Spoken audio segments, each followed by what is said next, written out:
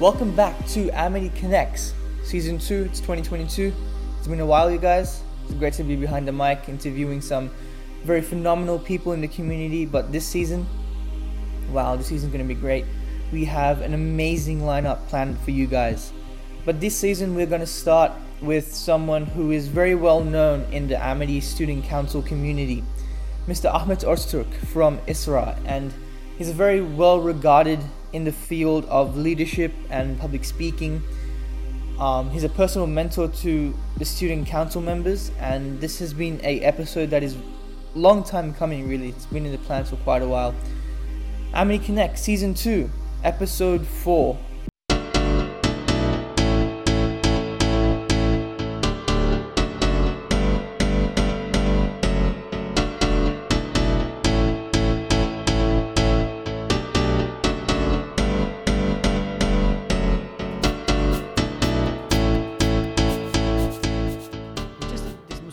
Festival. I'm not sure if you guys heard about it, but it was a bit of a hit. It was the first of its kind in Australia, and we had authors, writers, children's authors. We had the tent, history talks about Muslims, Islam.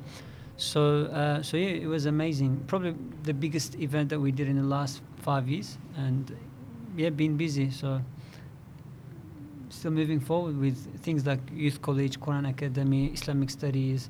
There's always something happening at ISRA. So yeah, it's a brilliant organization. If you haven't heard about it, it's really good. Hajam, you are obviously a mentor yourself. You've mentored us, myself, and Miliksha in personal leadership. We did this, I believe, last year. Yeah, I think it was last year. It's the time frame has gone crazy nowadays. Yeah. So you don't know what's last year, 2 years ago. So yeah, you've lost track of time. Yeah, let's say last year anyway. So yeah. And Hajam, so personal leadership. Yep. Personal leadership means having a clear direction in life, clarifying inner drive and values, basically developing self-mastery. Can you tell us a bit about personal leadership? Yeah, I think it's something that each of us need in our lives. Like we all have a journey in life, and we need to make sure that this journey is worthwhile. And the only way to make that worthwhile and count is that we master ourselves, because ultimately we are created in this world, and we can only do things if we are good at them, and we can only make change in the world if we can master ourselves first. So that's what personal leadership is about, really making sure that you get on top of yourself, your time management, your skills, your people management. You know, all these things are really up to scratch, and these things are not just theory. Like, you got to make sure that you constantly work on them, and you're consistent in trying to improve yourself day by day. And that's how I see personal leadership, honestly, from my end. You just mentioned, I believe it was self-mastery? Yep. Can you tell us what self-mastery is? Like a quick definition about self-mastery. Sure. Like as human beings, we're created with different faculties, and some of those are animalistic faculties, some of them are angelic faculties. So basically, to me, self-mastery is trying to regulate your animal faculties, such as anger, such as lust, such as hunger, and making sure that you channel them properly as they should be channeled. And also growing our angelic faculties, which are things like imagination. Like that's a very powerful faculty, a tool that we have. Self-awareness, understanding who you are, what you are, where you are in life, in wherever you are. So while you regulate your animal faculties, you grow your angelic faculties, and with that you've got the right package to be able to make sure that you've got control of yourself to do what you want to do in life. And that's very important. How does those two concepts you just talk about, angelic and self... and animalistic? Yeah. Uh-huh. How did those two concepts play into the aspect of leadership? Yeah, well, leaders, when you're a leader, you got to make sure that you are leading in every single way. And if you really haven't mastered yourself in these different faculties, how then can you help others master their own selves, right? So Leadership literally means you're first to everything. So you're also first to mastering yourself, to changing yourself, and showing that through an example, right? So you become an embodiment of what leadership is for other people. So when you can't even change yourself, then how can you tell people that hey, I'm here to change you, I'm here to help you, I'm here to grow you? Like, people will look at you and say, like, this guy's a joke, right? He can't even do this simple thing, yet he's telling me that he's here to help me. So people won't even take you seriously. So that's what personal leadership is important. Yeah, Hojam, and also as a leader, you get lots of pressure from your co-workers and the environment you work in. So how would you say that you handle the pressure of being a leader? Yeah, so that's a very good question, actually. First of all, you got to understand that when you're a leader, when you take up the position, that you will have pressure. That's the first thing. So being aware of the situation and psychologically ready for such pressure. Because if you're not, you could really get caught unprepared. So that's the first step, I think. The second step is to make sure that when you do feel pressure, you remember, like, what's your anchoring point, what's your benchmark. For example, for me, it's the Prophet, peace be upon him, right? I see him as the greatest person to ever set foot on earth. And when I feel pressure, I look at his life and I look at, okay, how did he handle pressure in different ways? Pressure from family, pressure from friends, pressure from children, pressure, from society. So I go back to his life because I'm quite well read in his life. And I'll look at it. For example, when there is pressure, let's say, from a group of people to make him do a certain thing, there are times that he's firm if it's about the society, but there are times that he's flexible if it's about himself. He's more forgiving, he's more easygoing. So that's how I handle pressure, and also knowing that me being patient with people and with the society is rewarding for me, not only in this world, but for the next world as well. So that kind of gives me the ability to continue working and moving forward under the pressure as well. How do you handle pressure in everyday life? Good question. I think first and foremost, as I said, you got to be ready for it. Secondly, you always need to be able to take a step back and see, all right, what am I doing? Like, am I doing things which are helping me achieve my purpose in life, right? So if I can relate that pressure to my purpose of life, then it becomes much easier for me to take that pressure, right? But if it's something that's unrelated, I'm like, okay, this is really not necessary. What I'll do is I'll probably get out of that pressure somehow. Like, I'll find a way to get out of it and make sure that I'm not in the same position. But if I do find myself in the position and I can link it to my purpose, then I just take a step back and think, okay, what can I do now? What can I do in this situation? For example, we had a project like this Muslim Writers Festival that we had, right? It was a momentous project. Like, we had multiple speakers coming, we had the whole venue booked, and there were always items that needed to be done. But I knew that at the end of the day, this is what I wanted to do, right? So I could work extra. Like, there were times that I needed to work maybe 12, 14 hours a day to make things happen, which is fine. I can, because I know this is contributing to my purpose. And there were times where, okay, like, I really don't need to do this, right? So with those kind of things, I just put it aside and not take it on at all, or just give it to someone else where I felt that, okay, this is not really what I want to do.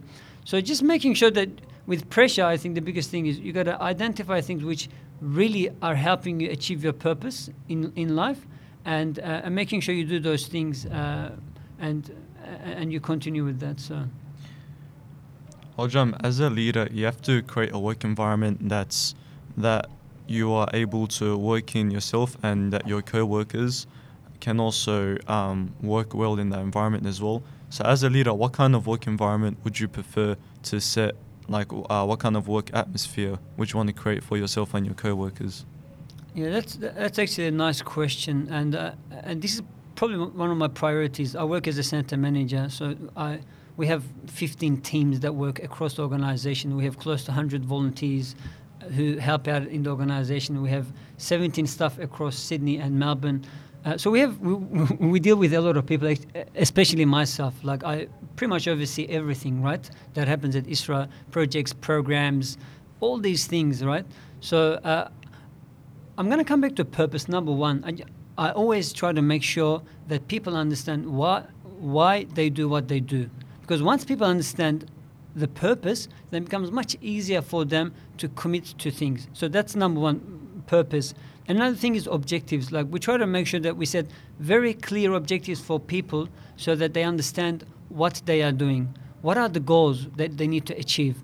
Right? A lot of the time, you could have a good purpose, but if things are not clear to people, okay, what am I going to do? How am I going to get to my target? Right? That's very important as well. And then there are other things like where you support the people when they need support, and you do that in private. You don't really go tell them if they've done a mistake or if they haven't been able to meet a task. You don't reprehend them in public in front of everyone, but you just go in private and see, is everything okay? What can I do for you? And that's very important. But when it comes to praise them in front of people, because people like that and they enjoy that. And once they enjoy and they like what they do, they most likely continue, right? I remember you taught us this. Praise in public and support in private. Exactly, yeah. And it works amazingly, right? So other things like being non-judgmental, creating an open, safe space, like allowing people to make sure that they are really free to express their ideas without any backlash, without any judgment. Like the last thing you want to do is just kill off people's ideas, their creativity, the innovative side of people. And that takes a lot of courage as well, and a lot of effort to build trust within the organization and across the people as well. And you need to be genuine about it. People see that anyway. Like you just need to make sure that you're always respectful for people's ideas. Whatever they put across, they could bring you the craziest idea that you think, oh, this is so stupid. Like my 2-year-old son would not say this, right? But you never make that person feel that. You really value what the person says and try to explore it perhaps. Yeah, can we really do this? And after a while, people understand that, okay, this is not possible. Like they understand themselves anyway. So these are like some of the key elements I think that really makes people work, teams work, organizations work, and make us successful. Yeah, you have to be compassionate with your workers. Definitely, but there also needs to come accountability as well, right? So these are all kind of things that you need to balance out. While you show compassion, if you're always compassionate, then what would people do work, or what would they meet deadlines, True. right? There has to be a boundary. Exactly, boundaries, accountability, but again, in a nice way, that people don't feel that respect. They haven't met a deadline, they're outcasted, or they've been told off. Because you're really killing that person when you do that. And because we deal with volunteers a lot, the guy doesn't even need to be there, right? They could just leave. They're not even paid. So it's very important how we deal with people. Like you guys are volunteering for SRC, right? Yeah. You don't. Yeah. Are you getting paid? You're not getting paid, No. right? So it's very important how you guys are also handled as well in that regard. But there needs to be some accountability too. Yeah. If you have taken up a responsibility, then you need to deliver it, right? That's important, and it's an important part of personal leadership as well. Yeah. And what about habits? How does habits play into personal leadership? Because I remember one of the major topics or subtopics that we talked about is how your habits shape who you are. Like you are more inclined to go throughout a day during what you usually do than to veer out and step out. So that kind of leads into personal leadership because you're brave enough to step outside your comfort zone, which is really important as a leader. So can you divulge into that a bit? Yeah. What do you guys do when you come to school in the morning? The first thing you do is probably every single morning you probably do the same thing. You go and look for friends who you usually hang out with, and without even thinking, right? You wake up. It's just natural instinct. Exactly. Why it's become a habit, Yeah. right? Because you keep doing the same thing, it's anchored now. So that act is, you don't even think twice. When you come into school, do you think about where you're going to turn left, right, etc.? Or your parents when they're driving to school, do you think they think about these things? They No, don't, right? it's It's just a habit. natural. So habits are very good in the sense that a lot of the things that you need to do, you don't need to really try to think about those things. So, but at the same time, they say that some say about 95% of the things that you do are habitual on a daily basis, right? So it could be good, but it could be very bad at the same time. So if you really haven't picked up good habits, then a lot of your time and a lot of your day is going into things like where you shouldn't spend time. You pick up your phone, the first thing you do is you go on TikTok or Instagram or Snapchat, whatever, right? And what do? You just keep scrolling and scrolling and scrolling. Why? Because it's become a habit. Your brain's constantly pumping dopamine, which is a hormone that Yeah. you enjoy, right? It makes you feel Obviously. good, Mhm. and you just keep doing that because it's now become a habit. Every time you pick up your phone, you just keep doing the same thing. So it's important that we break some of the bad habits that we have and try to consciously work on good habits so that we can program ourselves to continue doing the right things. Like one habit could be before you go to sleep, you read 10 pages of book. I'm just saying, right? Once you Yeah. make that a habit, beautiful. Like you've really set in stone a very good activity for yourself, for your investment in yourself in terms of your education, right? So, and friends, obviously, like seeing those friends, etc. These kind of things take a lot of energy and effort to change, but habits are developed, right? So you can undo them if you want, or redo them. It's all up to the person. Miliksha, So- what about you? What habits do you have that you'd like to change? Habits that I would like to change. Yeah. Well, one of them is, like Ahmet just said, on just social media, just keep scrolling. And I feel like it's very common in this day and age with all these different applications you can get on your phone with Instagram or TikTok or Snapchat or YouTube. And it's become really easy to just get into this habit, and it just becomes second nature. When you get home from school, you're like 6-7 hours just working, you just want to have a break. But it's important to have breaks, but you shouldn't have too big of a break. For example, if I get home from school, it's important that I do take a break, because we're humans. We're not robots. We don't work 9 and 10 hours a day without a break. We need a break. But saying that, we shouldn't have too much of a break, and like I do sometimes, just go on social media and just keep scrolling. It's just a really bad habit, and it's important to change. It doesn't end. That's the problem. Scrolling doesn't end, right? Yeah. It doesn't. Mhm. You can't hit the bottom. It just keeps Yeah. going. Yeah. So yeah, that's right. And I guess technology plays a really big part in this, because they kind of, want us to keep scrolling. It's why it's so intuitive. You want to keep going. And I guess this brings me into, can habits be controlled? I believe habits can be controlled. But instead of, maybe if you fail to control your habit, maybe create a new habit, a good habit. Like you mentioned, before going to bed, reading 10 pages of a book. Or when you wake up in the morning, instead of checking your phone, get up, say good morning to your parents, your brothers, sisters, brush your teeth, get ready for school. Then, if you have time, go onto your phone. So by creating good habits, you're spending less time or having less time to spend on your bad habits. So Ahmed Hoja, can you explain that? Can habits be controlled? Yeah, they could definitely be controlled. I was actually recently listening to a podcast. I forgot his name, but it was talking about from also a scientific point of view as well. It was basically saying, if you want to introduce, so habits change from person to person. Like they did a research on people who would go for a walk after dinner, right, each night. So for some people, it took, I think, as quick as 14 days to make it happen. For some people, it took months to make it a habit, right? So it could change depending on who you are.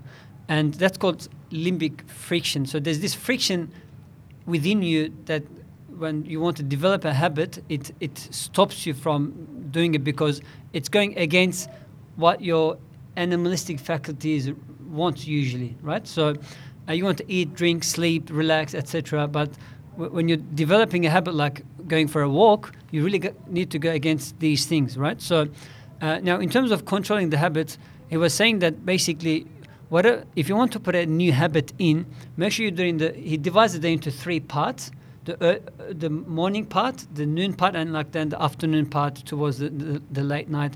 So he was saying, put those habits that have a high limbic friction that becomes difficult for you in the early stage of the day, because that's when you have the most energy, and that's when you can probably change or put in a habit most effectively.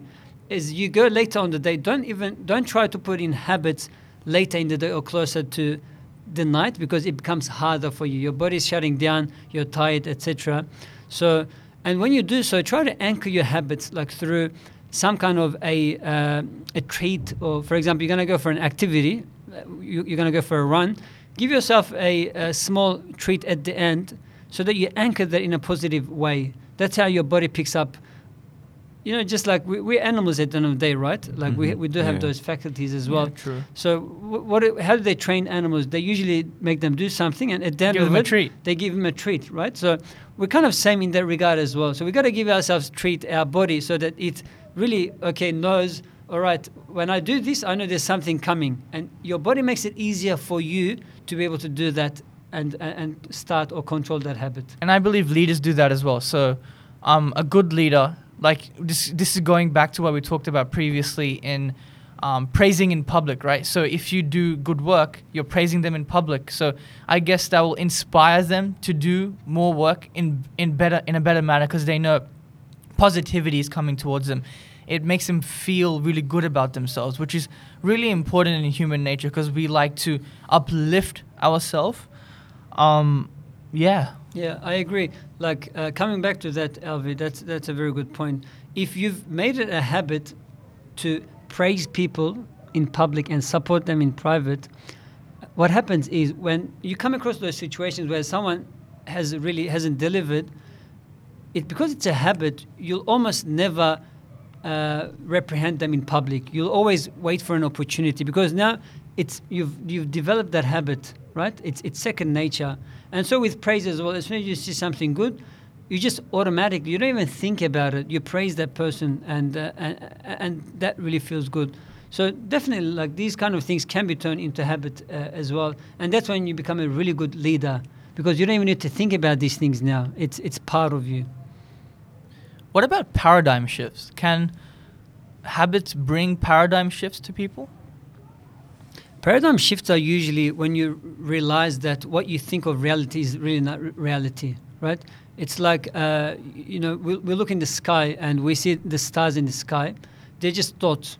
But when you get a telescope and let's say you look at the moon, you're like, oh, wow, like the moon is actually gigantic, right? It's not just like a small circle in the sky. And then you realize it's actually not 2D either. It's a 3D thing. So that's a shift of your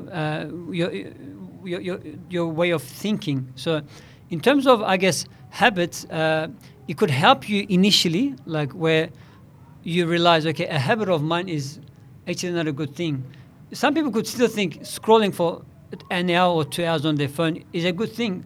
They love doing it, they enjoy doing it. So, but then as soon as you tell them how bad it is for their brain, for themselves, etc., and then they're like, oh, wow, I do need to change this habit of mine. So they first need to have a paradigm shift. In order to change the habit. Exactly, right? Yeah. So that's where the paradigm shift comes helpful.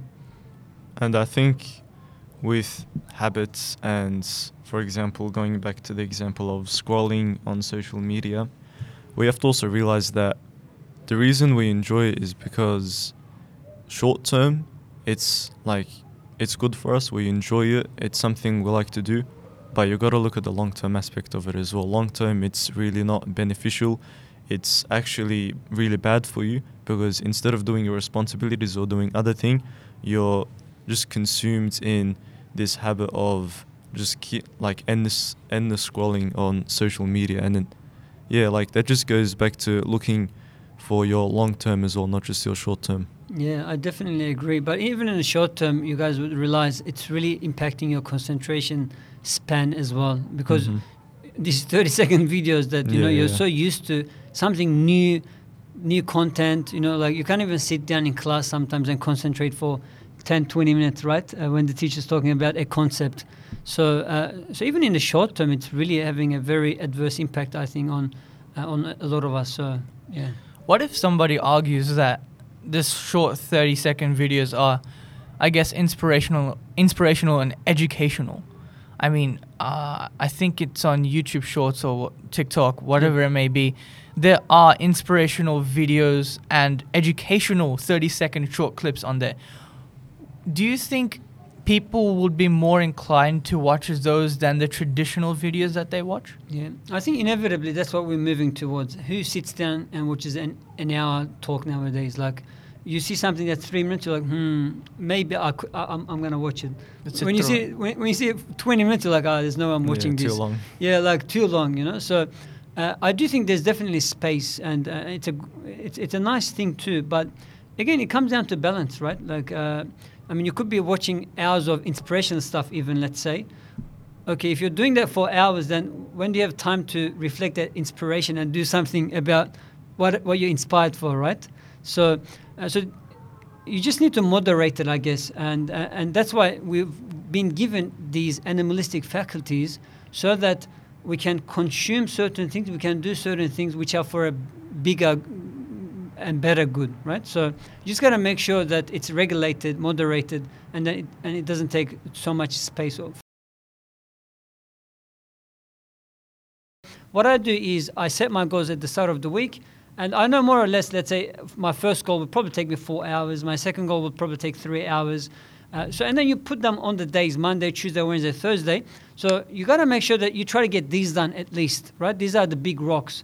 And then you can put in whatever you want to into that week as well. If you got time, put it in. If you don't have time, let them, move on to next week or the following week. It doesn't matter, right? So. And this is one of the best examples of personal leadership. Mm-hmm. You're leading yourself into success, essentially. You're managing your time. You're being efficient with your workload and your work in general, which is exactly what's expected of a leader. You're expected to be able to do things in a perfect way. Yeah, I mean, no one's perfect, obviously. And yeah. You all have shortcomings, and good leaders are those who acknowledge their shortcomings, and when they can achieve things, they say it and they don't blame others, right? But good leaders, they do show that they are on top of themselves, and they're really using their time effectively, because when you're a leader, it's not just about your time that you're managing, you're also managing other people's time as well. You got to make sure that, okay, this person needs to do these tasks, how are they going? That person is doing these tasks, how are they going? So you're really managing other people's time as well. So if you can't manage your own time, how can you expect to be managing other people's time, yeah. Right? So, what about goal setting? Mm-hmm. Does this obviously ties in with goal setting? You setting your own goals, you leading yourself into managing and going into these goals. So how does self-leadership help with goal setting? Yeah, this is how I see it. If you don't have goals in life, then you're really wandering around recklessly, right? So, and for that, obviously, you start with a purpose. What's my purpose in life? What I want to do? You want to become the best tennis player in the world, let's say. That's a purpose, right? And then, okay, what are the things that I need to do become a best tennis player? Let's say I need to become the Australian champion by the age of 18. Let's just say, right? It's quite young, quite ambitious. A subset goal, right? So, all right, then what I need to do to become the Australian champion? So you break that down. I need to train, I'm not sure, like every day 5 hours, right? So you need to make sure that you set yourself goals in life so that you can manage your time based on those goals. If you don't have goals, and that's what I see a lot of people, unfortunately, because they don't have goals, they don't care about time. They don't have a deadline, really. Like, if you guys weren't at school at the moment, honestly, most of the students, I don't think, would know how to manage their time. Yeah, because you're not ready yet, perhaps mature enough to put yourself goals in life, right? So the school allows you to be in a bit of a system where you can, all right, you got to do assessments. So you're growing through the school, at least in a systematic way. So yeah, goals are extremely important in terms of personal leadership. And I really think everyone, they should make at least yearly goals. Like you should sit down and think, what am I going to achieve this year? What are my goals? And and write them down, and then start working on them. Like it's every 3 months or every month or every week. Break them down further. How would you break them down? Well, I mean, I gave you the example of, let's say tennis being, let's say the tennis world champion. But for example, one thing that I'm personally passionate about is leadership, right? Personal leadership. And I like growing in this field. So to be able to grow, obviously you run things, but at the same time you need to read, and you need to be across the literature, you need to watch. So I actually set myself goals about, all right, so what do I need to achieve this year? I subscribe to Harvard Business Review, for example, right? It's a top magazine in the world that I said, okay, I'm going to try to read certain amount of articles from this, let's say, throughout the year. I'll put myself 20 articles, right? What does that mean? I need to average about 2 articles a month. And that would mean, and then you break it down further, right? What else do I need to do? I need to read books, right? I set myself, let's say, about 10 books to read on leadership.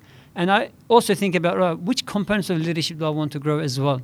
Leadership is very broad at the end of the day, right? Yeah. So that's how you think. You first need to be able to see, okay, where do you want to be? That's very important. And then you break it down. And that's just an example from my end anyway. You just said that leadership is a broad subject, and we've actually been talking about personal leadership for quite a bit of time now. Now, I want to talk about other forms of leadership. So leading other people. We just talked about self-mastery, goal setting, paradigm shifts, and how you can control your personal leadership. Now I just want to quickly talk about how you can manage others.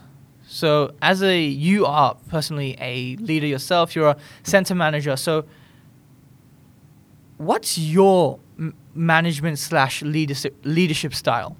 Yeah, okay. That's a good question. I'm a big believer of leading by example, personally, and a lot of people. I think there's a saying that the ears are full, the eyes are hungry. So we get a lot of people talking, especially in management positions. They give directions, they give orders, etc. But then when it comes to doing things, they're not so much on the ground, and they're not really helpful with the people either. So I'm a person who believes that you really need to practice what you stand for. So there will be times that I'll move chairs at Isra. I'll set up a room. I'll wash the dishes, right? Let's say there's a school talk, we provide a lunch. I'll go into the kitchen and I'll wash dishes myself. There's times that I would vacuum the floor, right? Let's say when we have an event, I'll make sure I'm almost the first one at the event when we are setting up. I'll make sure I'm the last person leaving. When we are eating, I'll make sure that everyone's getting food before I start having my food. So I really think these are the big stones in terms of personal leadership. Like when you're dealing with when you're dealing with other people, because once people believe in you and they trust you, they realize that, okay, this guy is selfless. He actually wants our good. He's not here to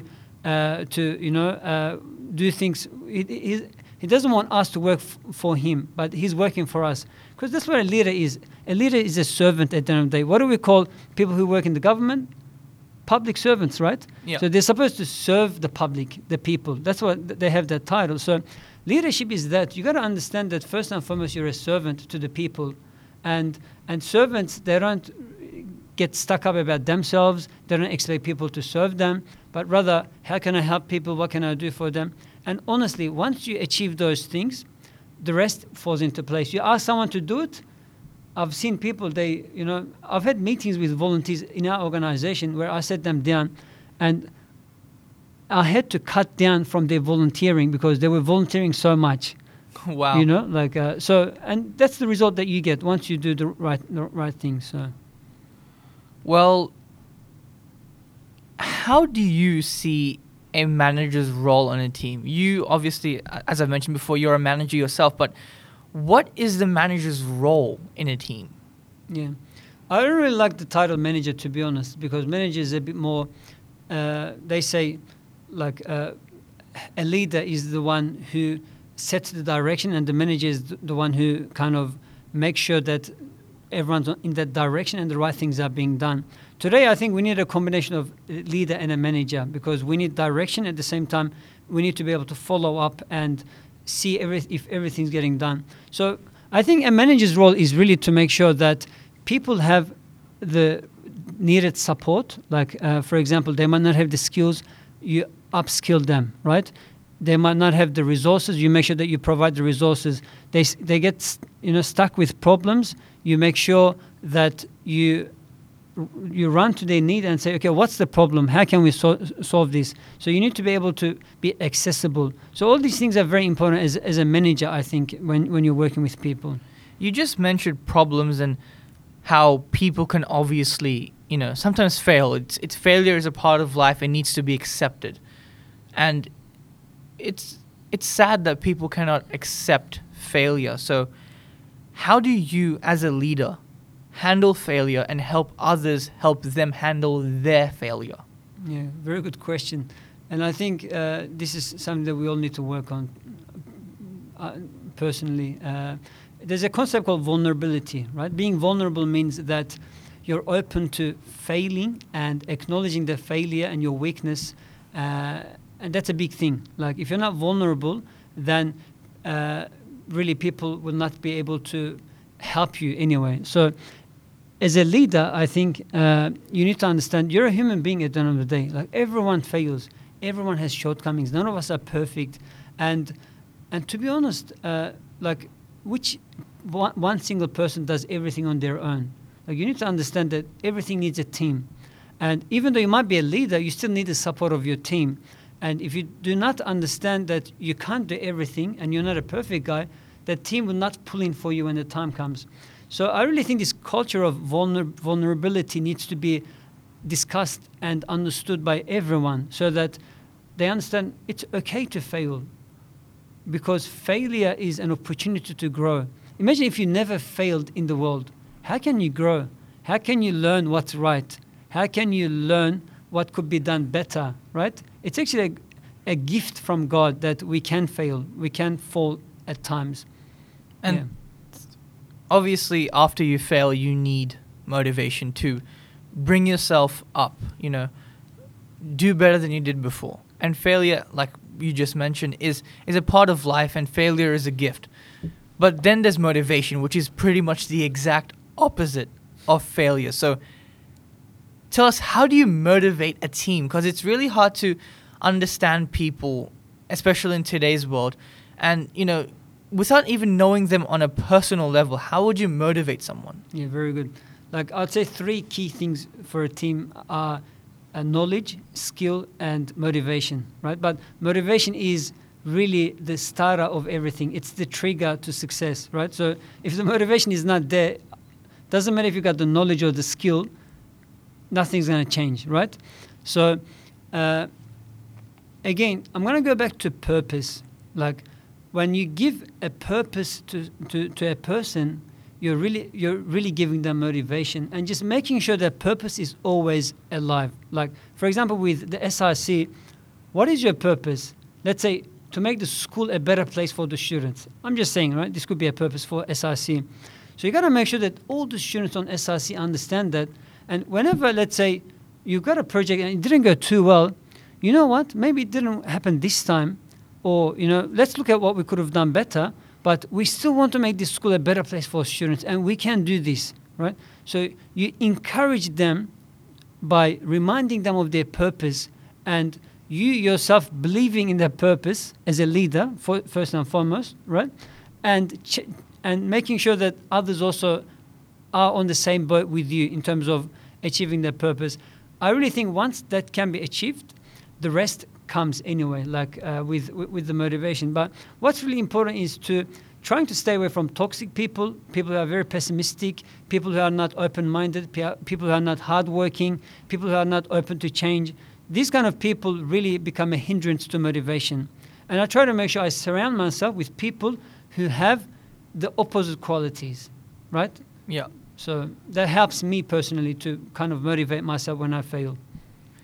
Besides, obviously, avoiding said people, what if you have to lead these people and basically just be a teacher, right? A leader and a teacher are almost one and the same, right? What if you have to lead and teach these people to become the ideal leader, to not be a pessimist or the other things you just said? So how would you do that? Yeah.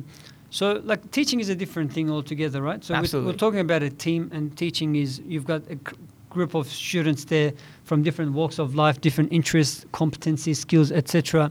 So you really need to tap into what they are interested in, what they have competence in, what they're passionate about, and it's hard to get them to set on a common purpose, right? It's not like, okay, let's run a festival. Everyone is on board with the festival idea. That's the purpose, to have a successful festival, right? So now when this is the case where you've got a group of people who are, of different backgrounds and different interests, then you got to, I think, go back to, at a personal level, what inspires a person, right? I was once watching this YouTube video, and this teacher, there was a troublemaker in the class. Like, the guy would make trouble in every single class, and the trouble they would make is he couldn't help himself but tap.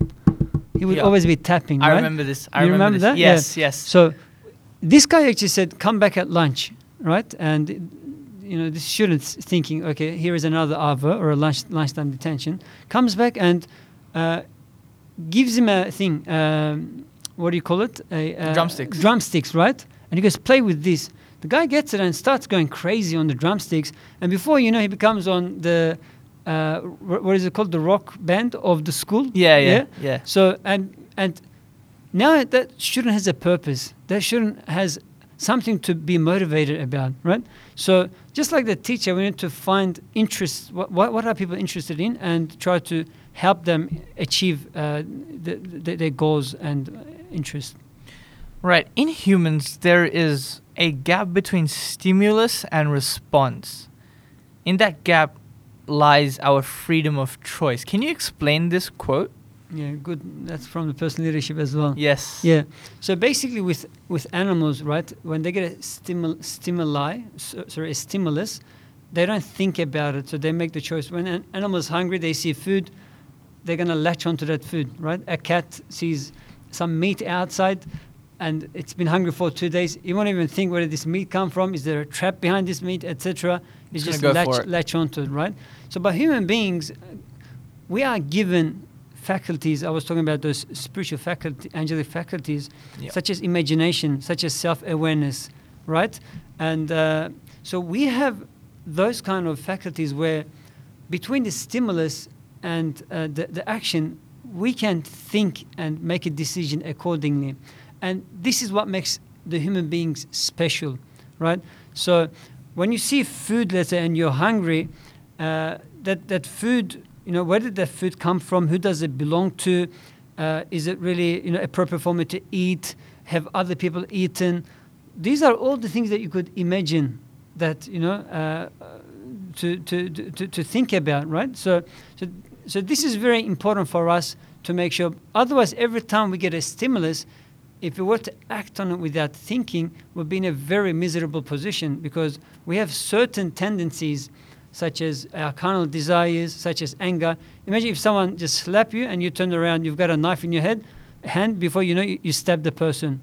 What's the consequence of that? You'll probably be in jail for many years, right? But if you think, wait a minute, just hold on, calm down, relax, etc., and then make a decision, then act on it, it'll be a different story, right? And that's why, again, it's part of personal leadership as well.